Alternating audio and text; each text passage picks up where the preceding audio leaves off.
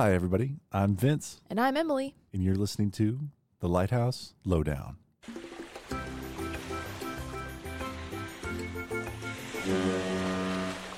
It's a great foghorn. Love it.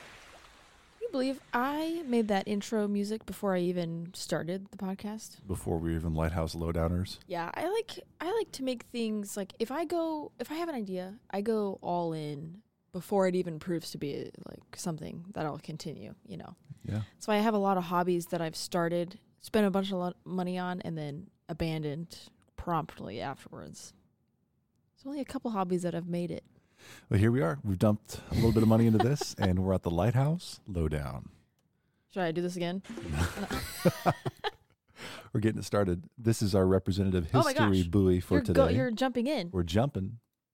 Coast Guard. History buoy. This is one of the, I was going to say 5, I'm not sure. One of the several buoys that is eventually going to be involved with the lighthouse we're talking about today. Oh! But these don't look like buoys for people that aren't watching. Big buoy. Vince has pulled up a picture of a strange Coast Guard buoy. It's a big modern buoy. I assume those are handrails on it. Yeah, it looks like one of those the merry-go-rounds that had a bunch of bars on it to hang onto. Yep. You ever fallen off one of those?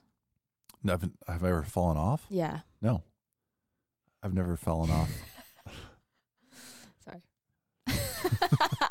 I just see videos of people, who go really fast and then fly off. No, and I feel like that's something that like guys would have done when they were like hanging out with their bros. We did. We never got that. Okay. Never got that. We didn't have the internet when I was a kid, so. Oh. Not really. You had to get the idea. So we just had to oh my gosh, it was so fun, so crazy.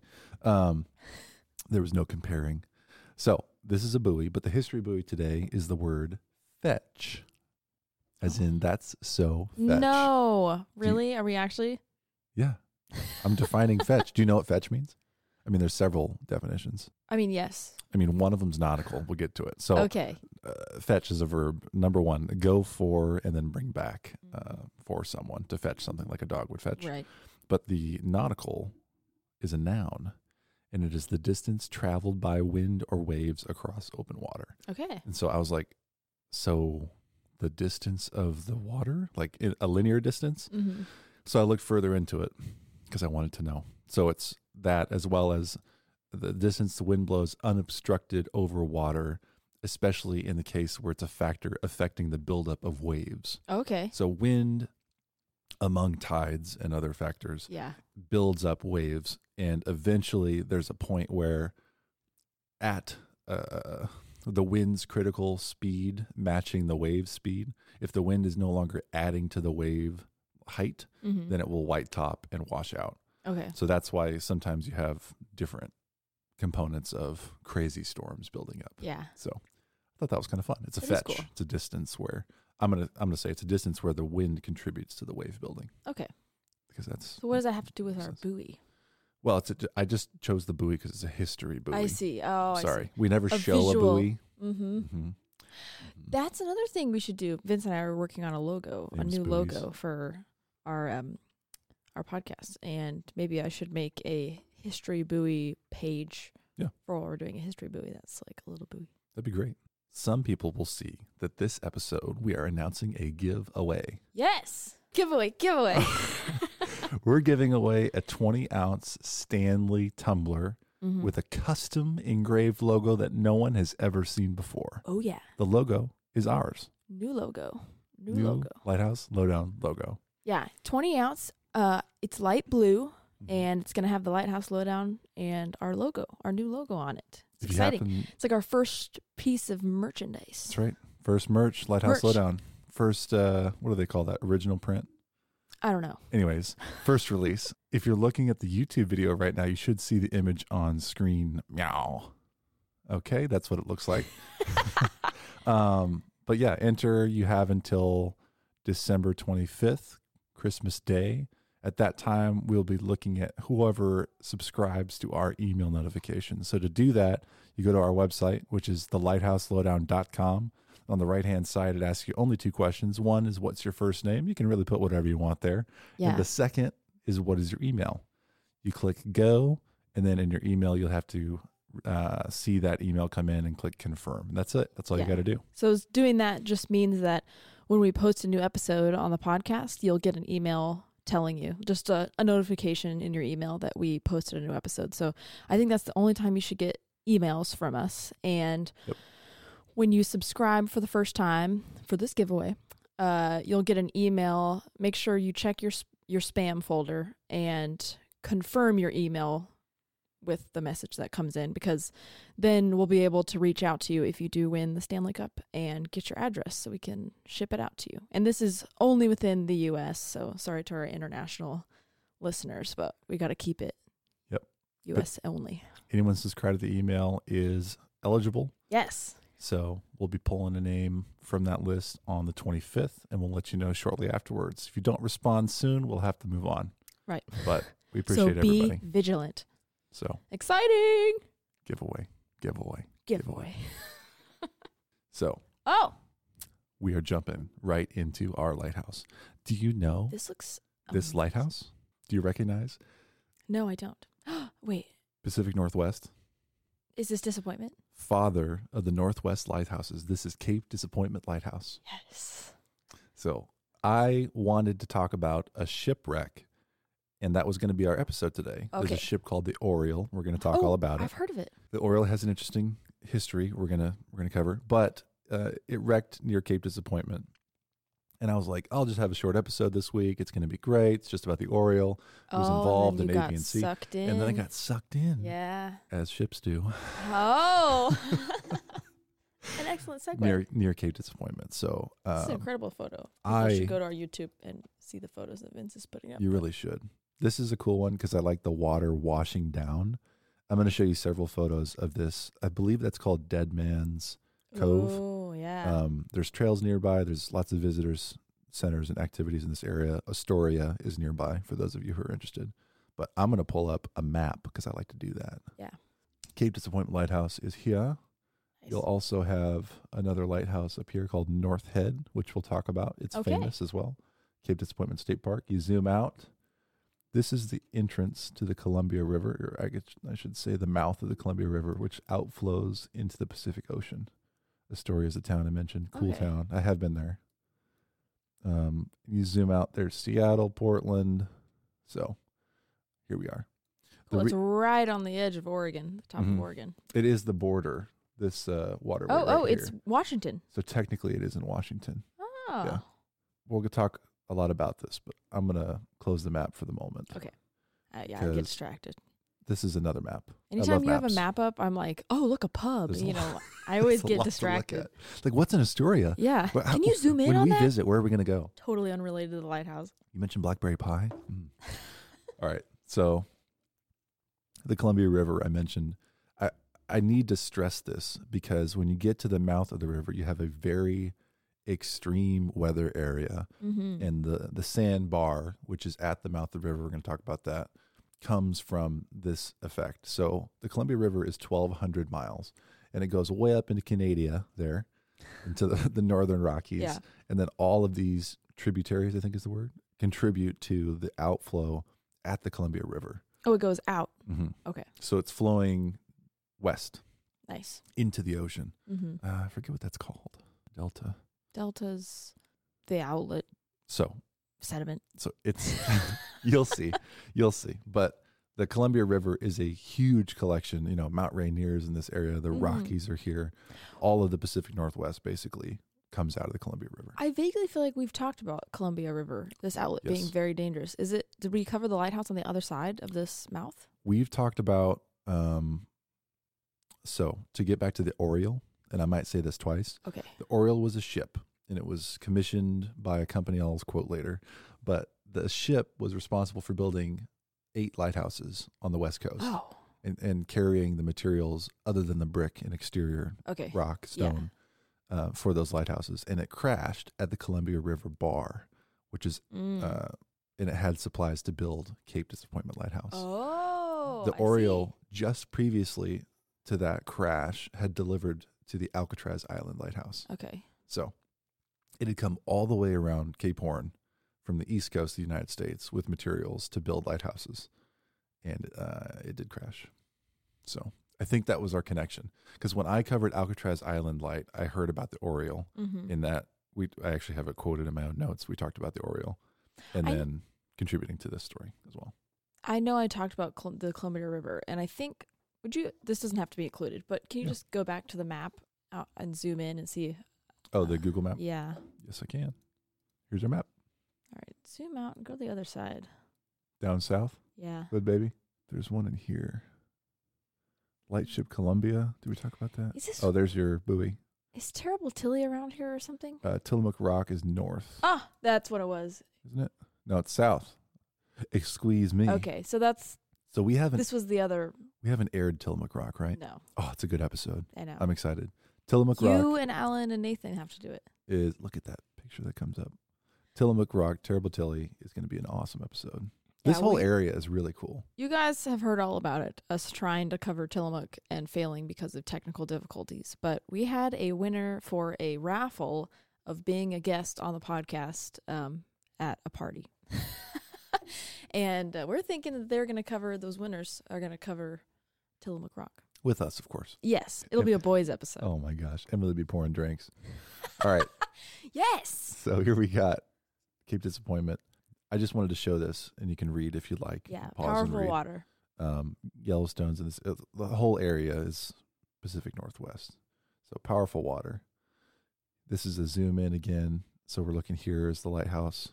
The sandbar is formed here, and it's formed by twice a day the tides, because of the moon, which we should probably cover as a history buoy. Oh. Flow outward with an extra surge of flow. And so the tide changing creates a sandbar underwater here. That's about like 3 miles away from the coastline. Mm-hmm. Interesting. Or maybe 5 miles. So about 5 miles out, I'm gonna actually be quoting myself later. 5 miles out is when ships start to navigate around the sandbar. Okay. Using Cape Disappointment. Oh. And other navigational beacons of history. So the Cape Disappointment's used more as like a long distance light than a it's not as much navigating you into the. It is. So Astoria is here where the label Columbia River is at, for those of you who aren't sitting with us. And so Astoria is a major trading port, and it has been for a long time, as well as today. There's lots of business developed here. So the ships will go to the south and line up, and then come north to avoid the bar. Line up with Cape Disappointment? Yes. Okay. And the challenge is, we'll talk about, I think it's the Oriole that I quoted. They're talking about how they've waited 8 days outside of the bar for good weather. And the weather, so there's lots of fog in the area. There's lots of wind changes, as well as storms, as well as you can count on the tides. And like ships will start to come in when the tide is favorable and the winds will change. And if it's a sailing ship of old, then all of a sudden you had power and now you don't have power. Yeah. So you start sliding into the sandbar or sliding into the landmass. So it's a difficult area to navigate, and it just can't be avoided. Lots of people have taken efforts to life save around this area, which is still continued today. We're going to talk about that too. Okay. Kind of neat. Life-saving stations? Mm-hmm. That's a history buoy that I want to do, so don't go too far in depth. Okay.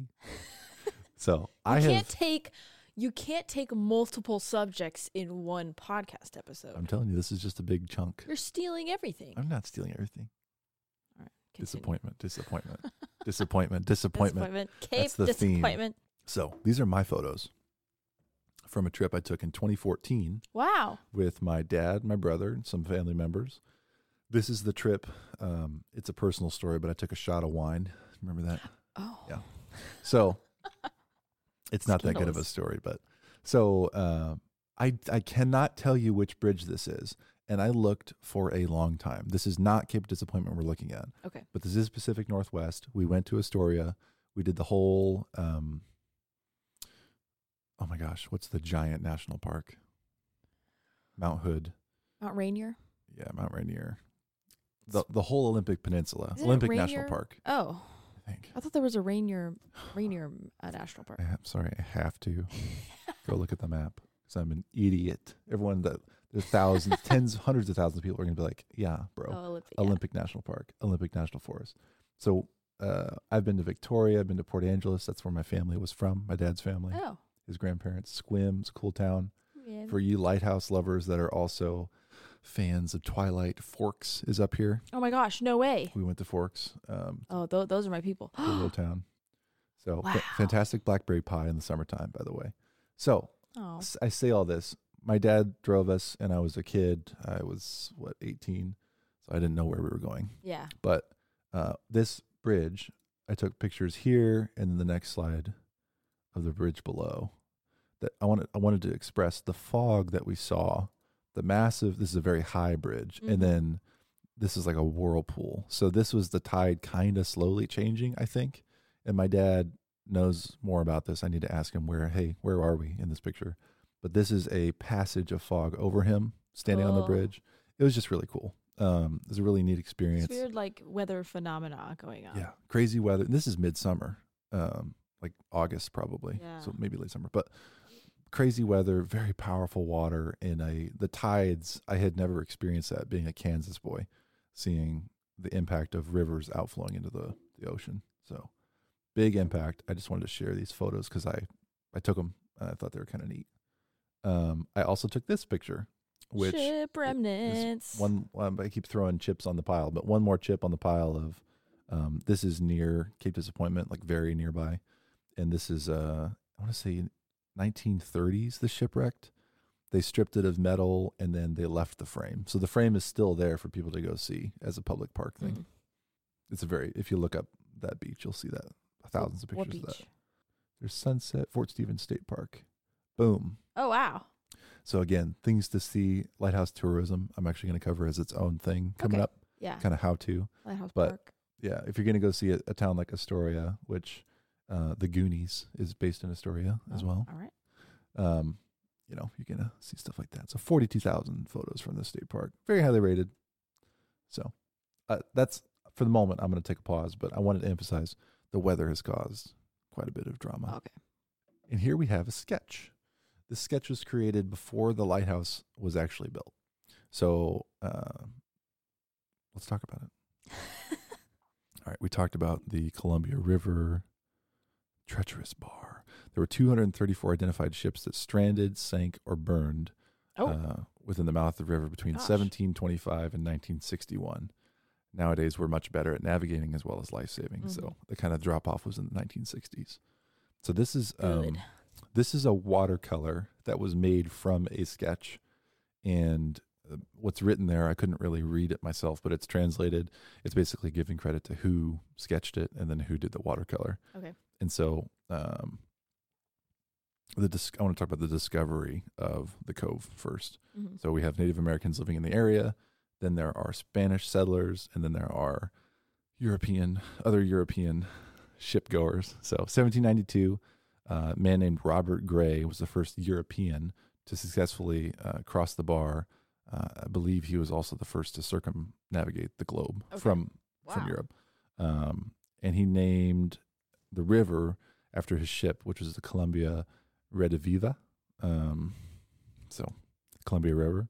The north side, you have the Cape that is Cape Disappointment, first named by a Spanish man, Captain John Mears. Okay. After trying to seek shelter from a turbulent sea, 1788, Mears wrote, quote, "Disappointment continued to accompany us. We can safely exert that no river San Rogue exists." He was looking for oh my gosh, my mind's blanking, the river that crossed the United States that doesn't exist. The Northwest Passage. Never heard of that. We talked about it in school many years ago. The Northwest Passage was a river that a lot of people were looking for. They assumed it would cross the entire continent? Yeah. Oh, that's interesting. A river that would allow ships to pass all of the inland without going around the Horn of Africa, which is treacherous, scary, long way. So this is the 1700s. He was looking for it, and disappointment came from his quote. So another prominent explorer, we talked about Robert Gray. He named it. Sorry. Yeah. Just to clarify, they named it Cape Disappointment because they were looking for this river across the continent, and they didn't find it, so they named this Cape. That's hilarious. I was wondering why they decided to name it that. I was like, there's got to be some good story behind it. Yeah, that was the original, seeking shelter, looking for the Northwest Passage. And Columbia River is so large that It was actually, so these explorers had difficulty even entering the river mouth and time just moved slow back then. If you enter, then you get upstream. The Chinook Indians were in the area, so there was Indian and fur trading going on. But how far does this river go? It wasn't really a conversation. The Indians probably had never traveled more than maybe 100 miles. I don't know. I'm guessing, but no one had gone all the way up to the Canadian Rockies on this river, so it wasn't mapped yet. Robert Gray, who's a prominent name to this day in that area, discovered a lot. He was another explorer. He named the Cape Hancock in 1792, but later he named it again to disappointment when he learned that it had already been named by Captain Mears. Oh. He's like, agreed. So this is in the 1700s, the early navigation in the area. A white flag was placed on top of the cape that originally marked the river entrance. And then 3 prominent spruce trees were planted, and those were used to line up. And so when you would see them line up, they were, range lights? Oh, yeah, is that right? Range lights before there were lights. So they would line up with these 3 trees 5 miles offshore, head for the southerly tip of the cape to navigate through the deepest part of the river, so to keep them away from the rocks and the bar. A lighthouse was officially recommended in 1848 as one of the first on the West Coast. Okay. So, yes. Yeah, later than you would anticipate, but if it's the first over there, then... Unsettled, crazy West. Right. 1852, a contract was entered for its construction. Originally, it was $31,000, but the amount was augmented by $7,500 due to certain modifications. Okay. Which we'll talk about. Oh. Modifications. Okay. You have seen this design before. Oh, a reused. But not as it was built. Oh, You'll see why. So this image, I find it really interesting. Here's why. A man named Hartman Bach, B-A-C-H-E. B-A-C-H-E, was a lieutenant and member of the Army Topographical Engineers. He surveyed locations for the first 8 light stations that were to be constructed on the West Coast. It was a whole new deal. So he's the one to decide where they were going to be built? Yep. Nice. A lot of pressure. Later, he was promoted to major, also military this whole time. Was assigned to the Lighthouse Board as inspector of the 4th District, which is this area. 1855, he transferred to the 12th District, which is the whole West Coast, as inspector, and his office was in San Francisco. So he made quite a name for himself in the lighthouse world, especially on the West Coast. He thought it was important to chronicle the new stations, and that he traveled to the sites. He made his own measurements and drawings. So this is a realistic view, a sketch of the area before the lighthouse was there by him. Oh, yeah. Hartman Bach. I see his name signature up there. When he returned to San Francisco, a draftsman, who's the other man named Sandgren, rendered the drawings into watercolors. The above is Cape Disappointment. Nice. That man, Hartman Bach, is also the great-grandson of Benjamin Franklin. What? Mm-hmm. Yeah. That's wild. And himself, he was a part of the Lighthouse Board, the board, from 1862 to 1870. So he was one of the OGs of the USLHS. In recommending a lighthouse and 5 buoys to the channel, William MacArthur of the U.S. Coast Guard wrote, quote, "The greatly increasing commerce of Oregon demands that these improvements be made immediately. Within the last 18 months, more vessels have crossed the Columbia River bar than had crossed it perhaps all the time past. And during that time, no vessel has received the slightest injury, and but few have met with much delay." So I think he's saying that they can pass, but it's becoming a problem with traffic and also delay. Like to be able to do good business, you need to have reliable timing. So and people have to know what to expect too. Like to not have something consistent is problematic. Right. You're like, you'll get through sometime. Yeah. So we've talked about them before, but there's contractors on the East Coast called Gibsons and Kelly of Baltimore, Maryland. Okay.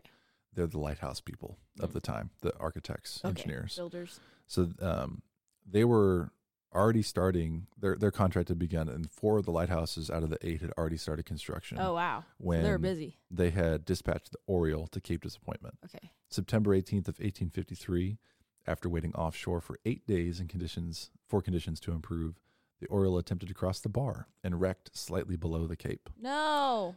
32-man crew narrowly escaped with their lives, but both the vessel and all building supplies on board were lost. Oh, gosh. Now, originally I had more notes. They're like talking about, it went up on its ends, and everything was lost. And there's pictures of it. Yeah, I think they are paintings. But so did that affect the building of Cape Disappointment at all? Like, did it get 2-year delay? Oh, 2 years, because you have to build. This is very specialized equipment. Like the lantern room was one of those items. The staircases. On the ship. Oh, gosh, I thought you said I thought you meant the lens was on the ship. I was like, no. But they would have shipped that separately, I assume, from France. What? They weren't Fresnel lens design at the time. Oh, that's right. So they were designing at this time to use. This is really cool. I've never seen this before. So on the bottom left screen, you're going to see what we've seen before. So this is an automatic oil lamp, meaning that there's a pump you set up. The pump pumps oil, then it burns, and you have a reflector here. Mm-hmm. The image above it, top left, is a chandelier of those assemblies. Right. So that was the original design for the lantern room at Cape Disappointment, as well as many other or lighthouses on the West Coast. Right. So during construction, it took so long, plus the 2-year delay, that they decided, you know what, this is outdated and this is an important endeavor. We're going to go ahead and use the first order Fresnel lens. Before it even lit? Before it even lit. Ooh, but they said they set up the reflectors before that? They didn't have them active, but they were in place. Oh, boy. Yeah, maybe. And so I'm going to read this paragraph. Lots of expenses. Again, it was delayed. That the construction was again delayed after these 2 years because it was discovered that the upper diameter of the tower was not large enough to accommodate the lantern room for the new 4-ton first-order Fresnel lens, manufactured in Paris by Louis Sauter and Company. The entire tower had to be dismantled brick by brick and rebuilt. It was on accident that the diameter was too small, or they didn't think about it. They made a mistake, an engineering mistake. They were planning on having reflectors, so it didn't matter. Which, I don't know the scale of this, but it's bound to be much smaller than a first order lens. But we talked about the scale of those. Yeah, definitely. And you could adjust the size of a chandelier of reflectors better than a Fresnel lens. You can't. I mean, they rebuilt the lighthouse rather than get a smaller Fresnel lens, so. So, but what order is in there, or was in there first? First order was installed. Later, a fourth order when the first order lens was sent to North Head Lighthouse, which is that one just up north. Yeah. North Head, I haven't figured out why. It's more prominent. It was slightly newer, and it became the new West Coast the more ideal lighthouse. Yeah. But Cape Disappointment was the original. It's the matriarchy. So this drawing you have on the screen, that's not what Cape Disappointment looks like. It's not. But that was the design. So this company we just talked about, I got to go back. Frank's, what are they? Gibson's and Kelly of Baltimore. They were contracted to draw one design that was going to be used on the East Coast. And then again on all of the West Coast, 8 lighthouses at once. They were planning on them all matching. This is what was built at Alcatraz Island as the first lighthouse. Oh, yeah. Because it was built right before on the same contract. But they couldn't build it here and also one other location out of the 8. I can't remember which one because there wasn't enough land mass. Okay, yeah, because it's pretty pointy, the land that it's on. If we'll go look at that, the land it's on, even in the preliminary sketch, doesn't have room for any other outbuildings. Right. He's like, yep, tower. Yeah, we got that's about it. So this was varied upon for that reason. Okay. But this was the engineered drawing. And part of that makes me think, as an engineer, that's why, look at the window being adjacent to the roof. Like that's not going to be built that way. The chimneys are so close to the edge, that might not be accurate. Where is grade at? So just a very preliminary sketch. I get carried away, but they're like, lighthouse, important. They also assumed that in this drawing that the lighthouse was going to be on slanted ground, and you'd have to accommodate the window to fit that. Yeah, your window's going to be underground. But the first time we looked at this, I didn't think about it. Yeah. But mistakes were made. Mm-hmm. I'll give them some grace. They were a little bit more engineering than me. Oh, yeah. But where this is a story and a half dwelling, split in half, 2 different living little quarters. Duplex going on. Where this could not be erected, which is 2 places, they instead did a standalone tower and separate housing, kind of custom built, I will say, which probably didn't add to the cost effectiveness nor speed. So this is the OG.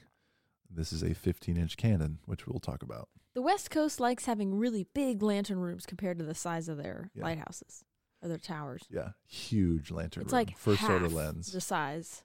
And it's on a cliff, as we saw. I think they said the range was 22 miles. We're going to talk about dimensions here in a second. Okay. But there's 3 images. This is the first one that I see. Like, I smile because I'm like, this could be a rap album cover. Like a guy with a cannon. And the 2 guys like hanging out. Like, I'm going to go in the upper. And I'll go on the top, gallery. You go on bottom. Yeah. And then the 3 guys sitting casually next to a big bell. They spent like 20 minutes setting up for this photo. That's hilarious. And they probably had to sit there for a long time too. Yeah. Fun thing for me, I like guns. They're interesting. Cannons. These are elevation notches. So they would lock a pin in one of these elevations to aim the gun. Yeah. So if you're into cannons, you'll see that that's not super. Look at those cannonballs in there. So we'll stay here. It's fine. When Cape Disappointment was first lit, it was 1856 in October. Became the 8th active. Remember October? We'll go back to that. The 8th active light on the West Coast in total. 6 of the original 8 were built from the form of that tower we just saw. Right. And the 2 integral, were integral, story and a half, same drawing, same lens. The 2 that didn't work for were Cape Disappointment, as shown, and then another one, Farallon Island. Okay. I think that's near San Francisco. Didn't look too deeply into it for the moment. Mm-hmm. They had a detached dwelling. So like a modified version. Quoted a considerable distance away, which will come into play. But what is this? This is a later design, which is why I shouldn't have jumped to it. Yeah, but this is a fog bell. Right. This, I think, 1,600 pounds. We'll talk all numbers. But that looks about right. An oil house. But these are not residences. So the brick tower dimensions, 53 feet tall. Focal plane is 220 feet above the sea. Wow. So pretty high. Very high up there. Tapers from a diameter of 14 feet 4 inches at its base to 10 foot 6 at the lantern room. It was also fitted. This fog bell was 1,600 pounds. Oh my gosh. It's a big bell. That is a big bell. But it was useless. It's like human size. Why? It was quoted many times as useless and disappointing. Because of the roar of the surf and the distance at which ships needed to hear that bell. Oh, yeah. Yeah, because you said it was 5 miles out before people started to use it. So no way. So in fog conditions, you'd be careful as you could. Yeah. As a ship captain. But, okay, the fog bell, you need to not only hear it, but also be able to perceive a direction. Yeah. There's a cliff below it. It's in the air, like 220 feet above you. So the first keeper was there before the light was even lit. His name was John Boyd. I've heard that name before. It mentioned that he was crippled, but it never said how. And so I read a bunch of correspondence between John Boyd and our gentleman, Bach, who was promoted, and he was John Boyd's supervisor in San Francisco. Yeah. They corresponded all the time, which is great for history. But and if he was an inspector, then he probably came by. He seemed to be good at his job. Yeah. Very militant. Thorough. Yeah. Like, for example, they talked about you shall whitewash the walls only so often as is required, and not too often to deteriorate the situation, the materials, as well as spend too much money. And he's like, I heard a report that upon inspection it was of outstanding appearance, and it was like, make sure you're budgeting well.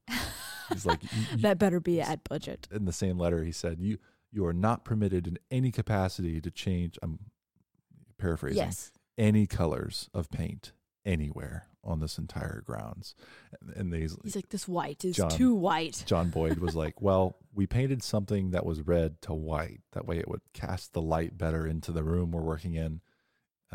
Is that acceptable? He's like, white is more light casting than red, and it was red.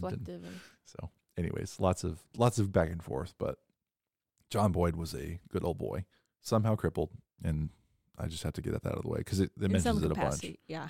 But he endured a lot of hardships at Cape Disappointment, fitting the name.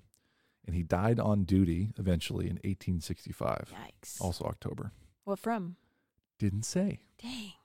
I don't know if it was an accident or if he was old. It sounded because he was crippled. Maybe he died of his disablement, whatever that might have been. Some kind of like old wound from something. It could have been an ore wound. I mean, for example, these cannons were for the Civil War, which just blows my mind. Yeah. They were so.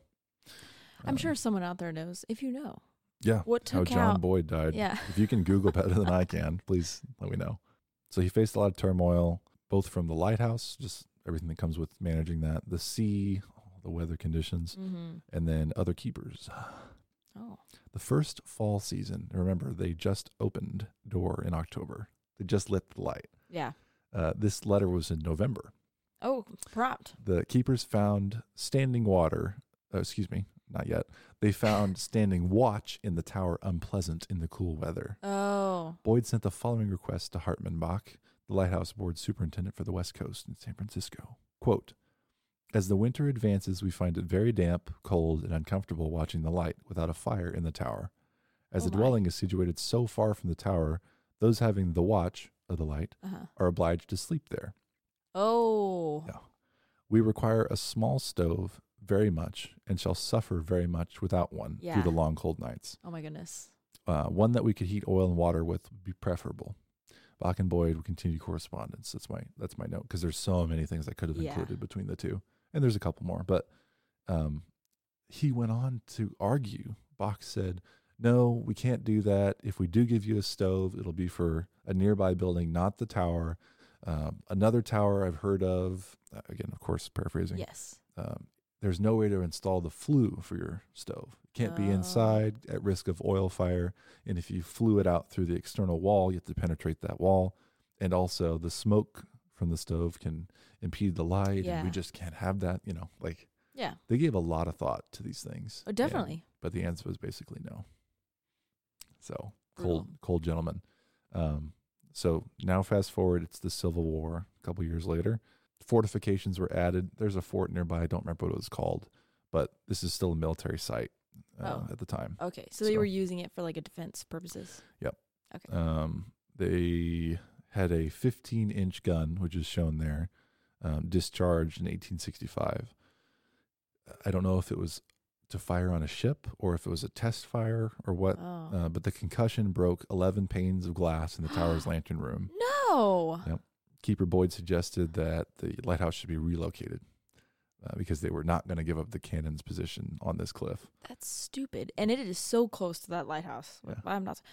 There's several of them. See if I have another picture. I'm surprised that the force of that thing going off would shatter glass, like still a considerable distance away. Look at this gun. This is another rap album picture. Yeah, ladies, these fine ladies in full dress posing next to a gun. 15-inch gun. So another gun. I think that's a separate one that's nearby, but for now we'll stay here. So the answer was no. No changes will be made.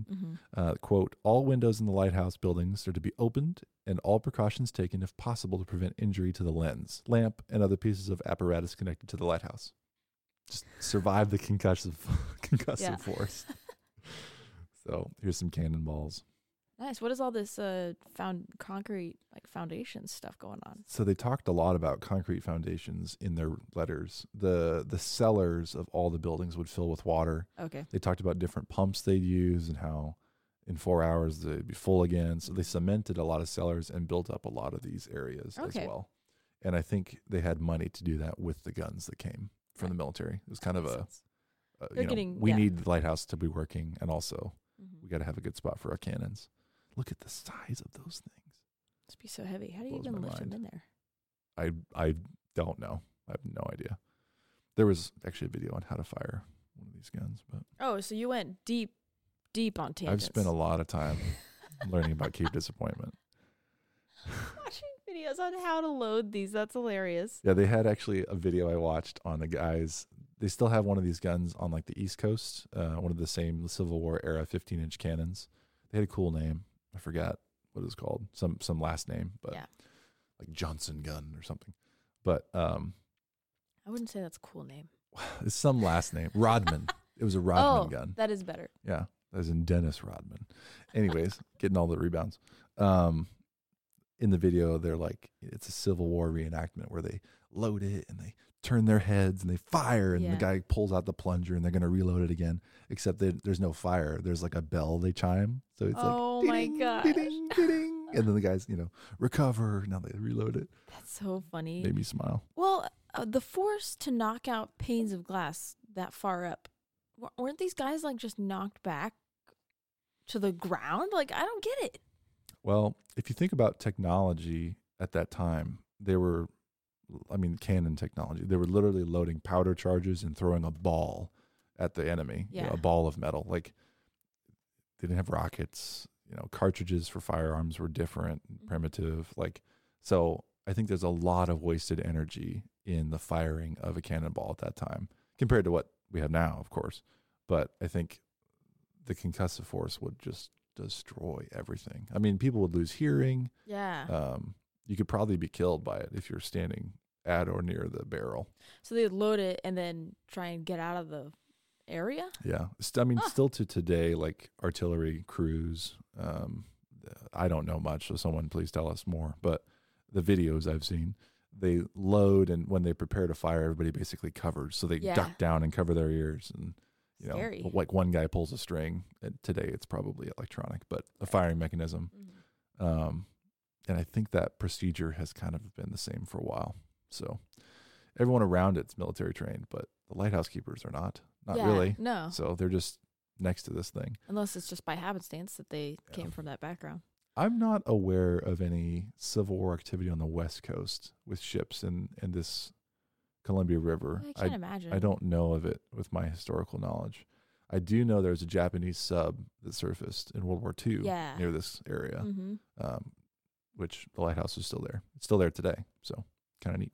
So this picture you have up has a lot more buildings going on. Every time you pull up a picture, it's more buildings. Yeah, this is like 1930, pretty sure.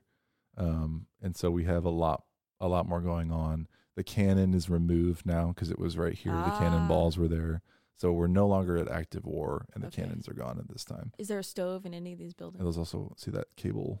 So that's electricity or telephone. Mm-hmm. They installed a radio tower there. We'll talk about as well. But is there any stove? Yeah. I don't. Oh yeah, look at the chimney right there. Nice. In this building, which is I think like a guard tower. It's not the residences because they still don't have room on this cliff for the house. And it's not the Foghorn building? I believe that is. Because that might be like a steam. Oh, you know what? You might have got me there. That might be what that is. There wasn't a lot of tagging on this. Cape Disappointment delivers. One of the biggest annoyances, I just have to guess at some of this stuff. Yeah. One of the biggest annoyances was the dwelling. So they talked about several feet of water in the cellar. They couldn't store vegetables. It would freeze during the winter. It would make everything damp. Yeah. Eventually they just concreted it. So they filled the cellars, which is part of what we see here is more and more concrete everywhere. At one time, Keeper Boyd, still on duty, and the assistants didn't receive their salary for 5 quarters. What? Yeah. They started to live off of credit, all of them. Oh, no. How did that happen? It was some of the letters I read, and they were cordial the whole time. Yeah. But John was writing like, hey, these guys are going to give up. There's an example I'm just about to cover where someone comes to make improvements to, like a carpenter comes to the house to like extend the house, make an addition. Mm-hmm. And he says, hey, can you guys dig post holes? Because the assistants are just assistants. And John he's crippled. So he points and tells people what to do. He's very intelligent, but he's not a physical laborer. And one of the guys does the work. And the other guy's like, no, it's not my job. He's like, what am I supposed to do with this military, type of format we have, and someone who just doesn't obey? And now you're not paying them. Like, what do I have left? They were also doing other activities. Like when the tower was first built, they had a cart and several oxen that were used. Bach was in the letter. He's like, yeah, just hold on to them. They may be of use, but they've already paid for. Maybe we'll use them at another lighthouse in the future. Maybe so. The ox? Yeah. Find a place for the oxen and the cart. Oh, yeah. In all the room that they have on this cape. Yep. So they did. John was industrious, and he knew local people, and he got some people to watch him. And then eventually a letter from box said, "Sell them at no less than $100 per head and sell the wagon for no less than $125. Upon selling them, you'll go to the local office and wire the money directly to, my account. Don't worry, I'll take care of it." Yeah. So John was put through a lot. But yeah, so in the letters that got carried away, John said, "Hey, if the government is like insolvent, like if there's a shutdown at the time, like let us know. But I don't know how to manage the situation." Yeah. And so eventually they were paid, but they were living on credit, and they didn't have credit cards, right? So they were going to stores like for rations, and saying like, "Hey, we need beans and rice to survive," and put it on my tab. And the guy's like, "All right, I know where you live, like, eventually I'll get paid back." So jeez, that's outrageous that they just paper didn't records pay for. That's like over a year, right? Yeah. How is that possible? 5 quarters. I'm surprised they were still like those are respectable men that they would stay through all of that. And Boyd, unfortunately, I told you he died on duty. He died before that housing addition was complete. Dang. So that was kind of the last of his records, was helping to manage that effort. Mm-hmm. So I wanted to show you. Why does that say North Head Light? North Head Light. This is the transferred. So this is this is not, this is Cape Disappointment. I want to show you North Head Light. They're so identical. Yeah. But the dwelling, I think, is behind here. I would have never guessed that those were different lighthouses. Yeah. So cute. Was North Head was not one of the 8 original? It was not. Okay. But they use the same plans, obviously, as Cape Disappointment. Yeah. They learned, financially alone, it makes sense. But look at the windows are slightly different. Yeah, right. But we'll talk about this photo. Is kind of fun. Actually, I don't think I included it, but there was what they called a presidential party at the lighthouse. Okay. But it wasn't like I think of like a planned party. It was a visitation by local fine women, and that were accompanied by gentlemen. Oh, what? They came out to visit the lighthouse to see what's going on out here. Oh, with their chaperones? They brought their own ship, and they docked, and then... Huh? Mm-hmm.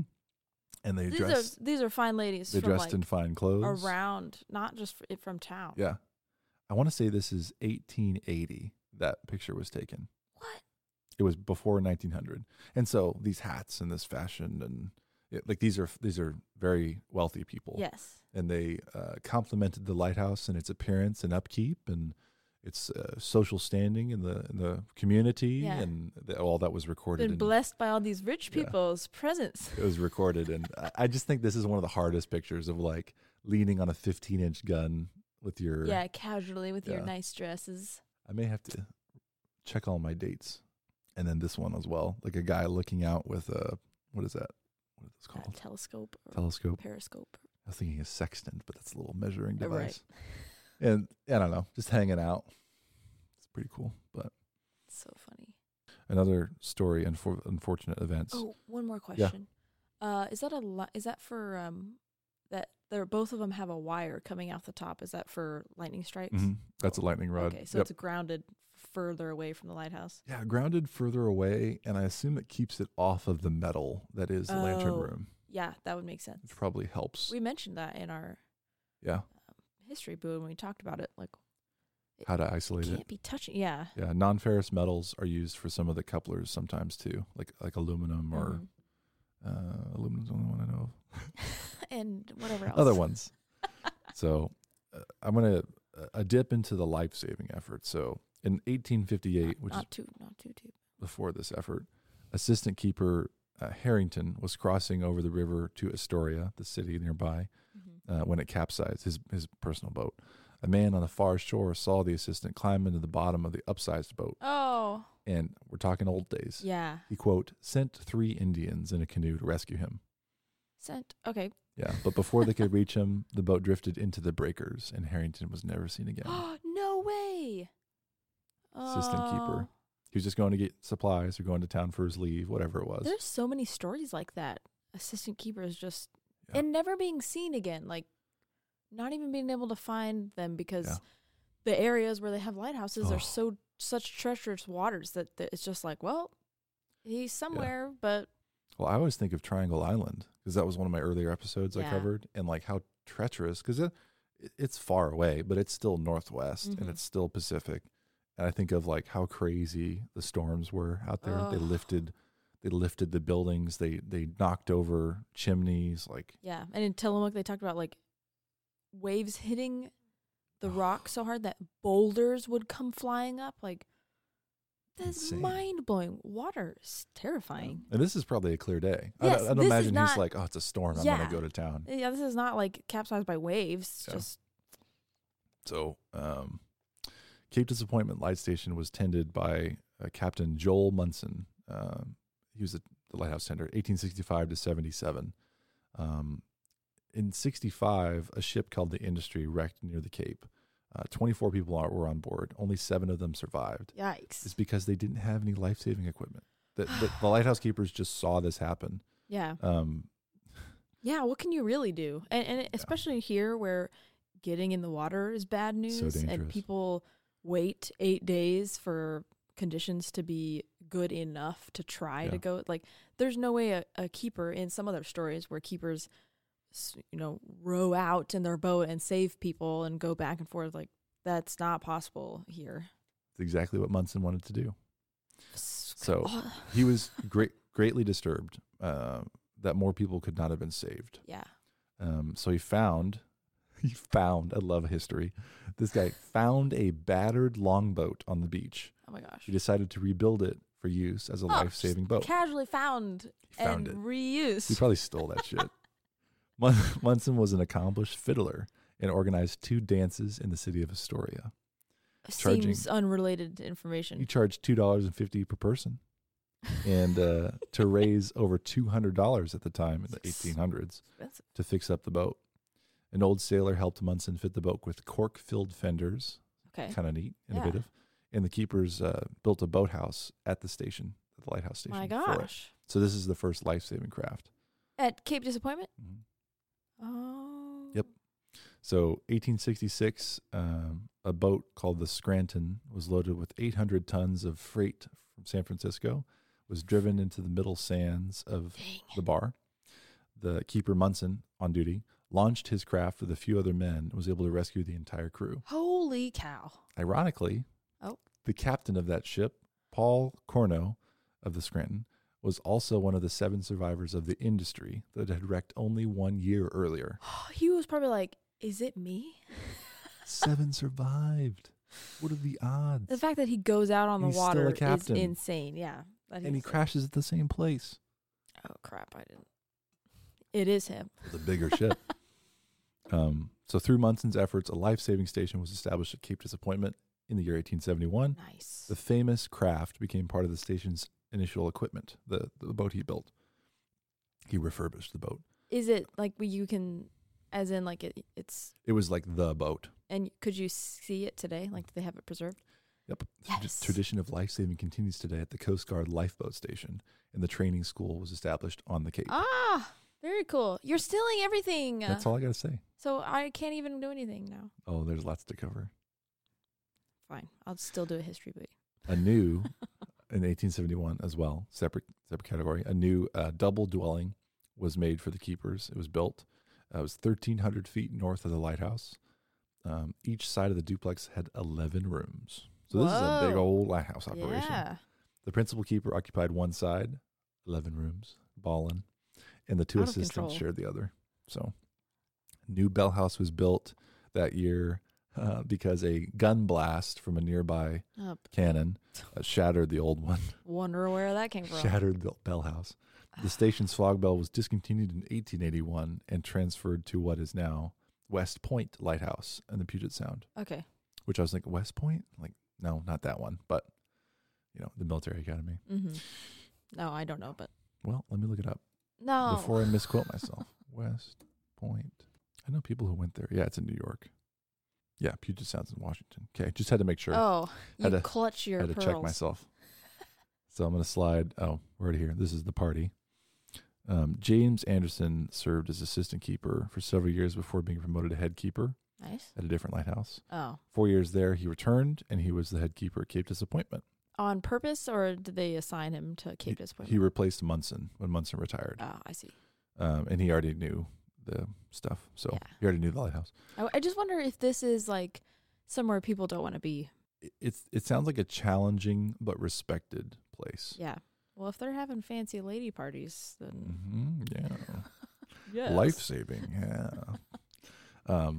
So he was 17 years at the Lighthouse, Anderson, and some of his entries are as follows. 1881, marriage at the Lightkeeper's dwelling house.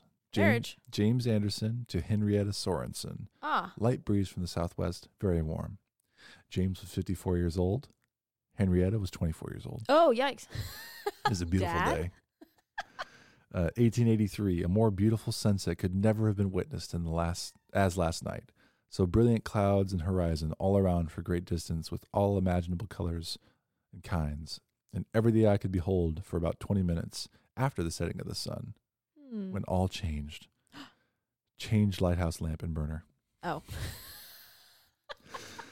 1880. I thought you were going to say that like it had stormed or something. 2 days later, born at the Lightkeeper's dwelling at 3 a.m. to the wife of James Anderson, a daughter. In the lighthouse, in the keeper's cottage? Yep. 10 months later, infant daughter of James Anderson and Henrietta Anderson died at 4 a.m. No. Yep. The fort was called Fort Canby, by the way. She was aged 9 months, 26 days. Peace be with her soul. Dang. And 1885, died at Keeper's dwelling house, infant child of James Anderson, 4 o'clock p.m. Henrietta Marie Anderson, age 5 months, 15 days. Do they say what from these deaths? No. I don't think they knew in the 1800s. Yeah. You know, he just died.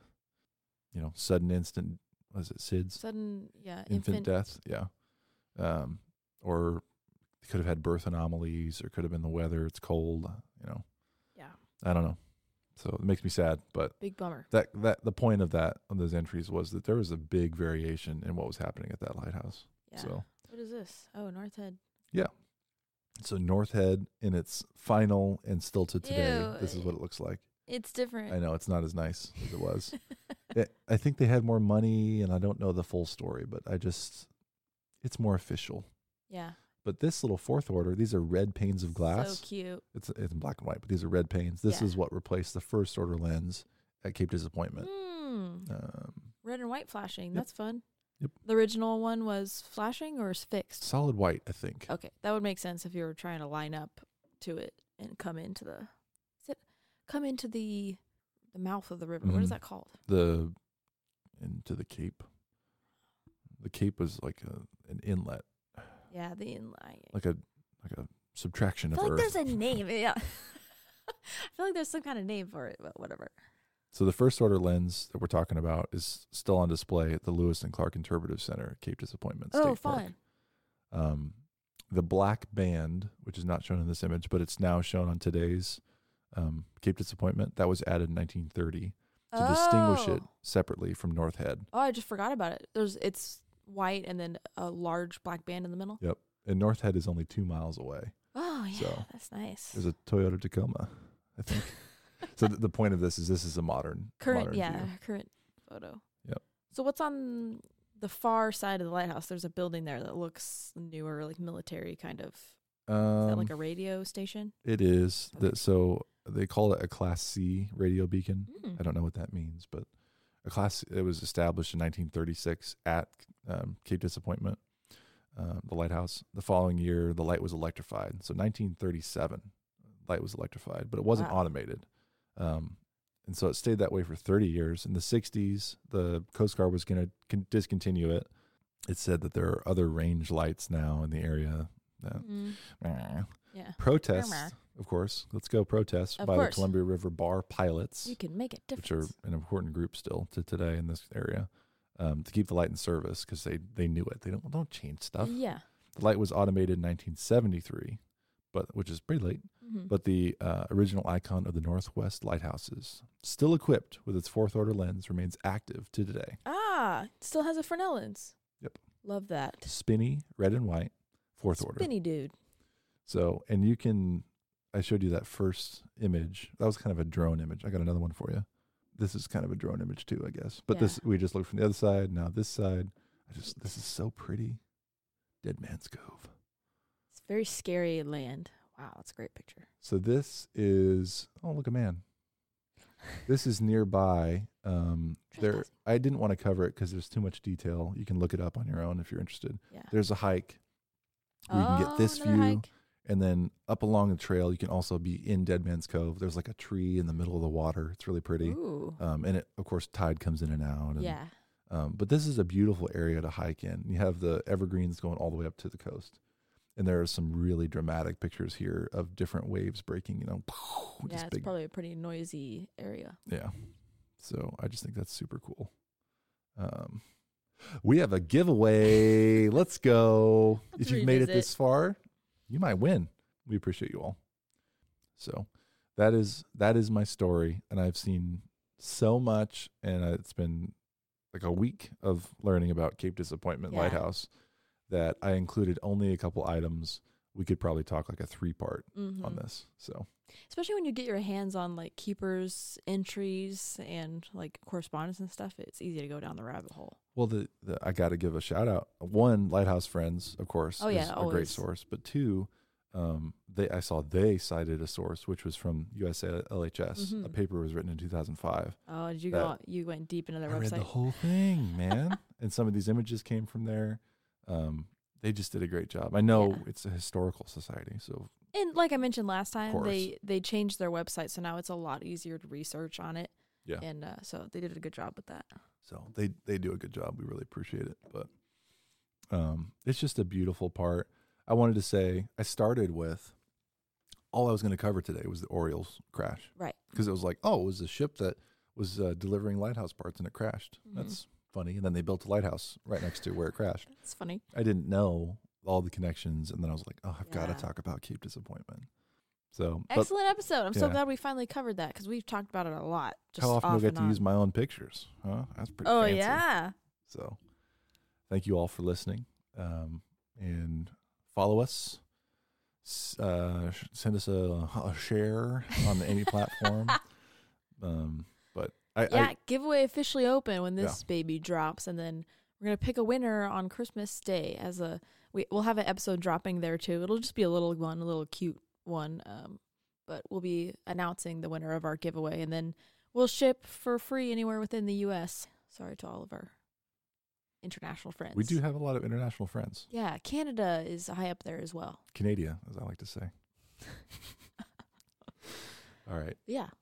You want to close us out? Yeah. Follow us on Instagram, and you can listen to us on Spotify, Apple, Google, anywhere you listen to your podcast, or on thelighthouselowdown.com, where you can also leave us a review.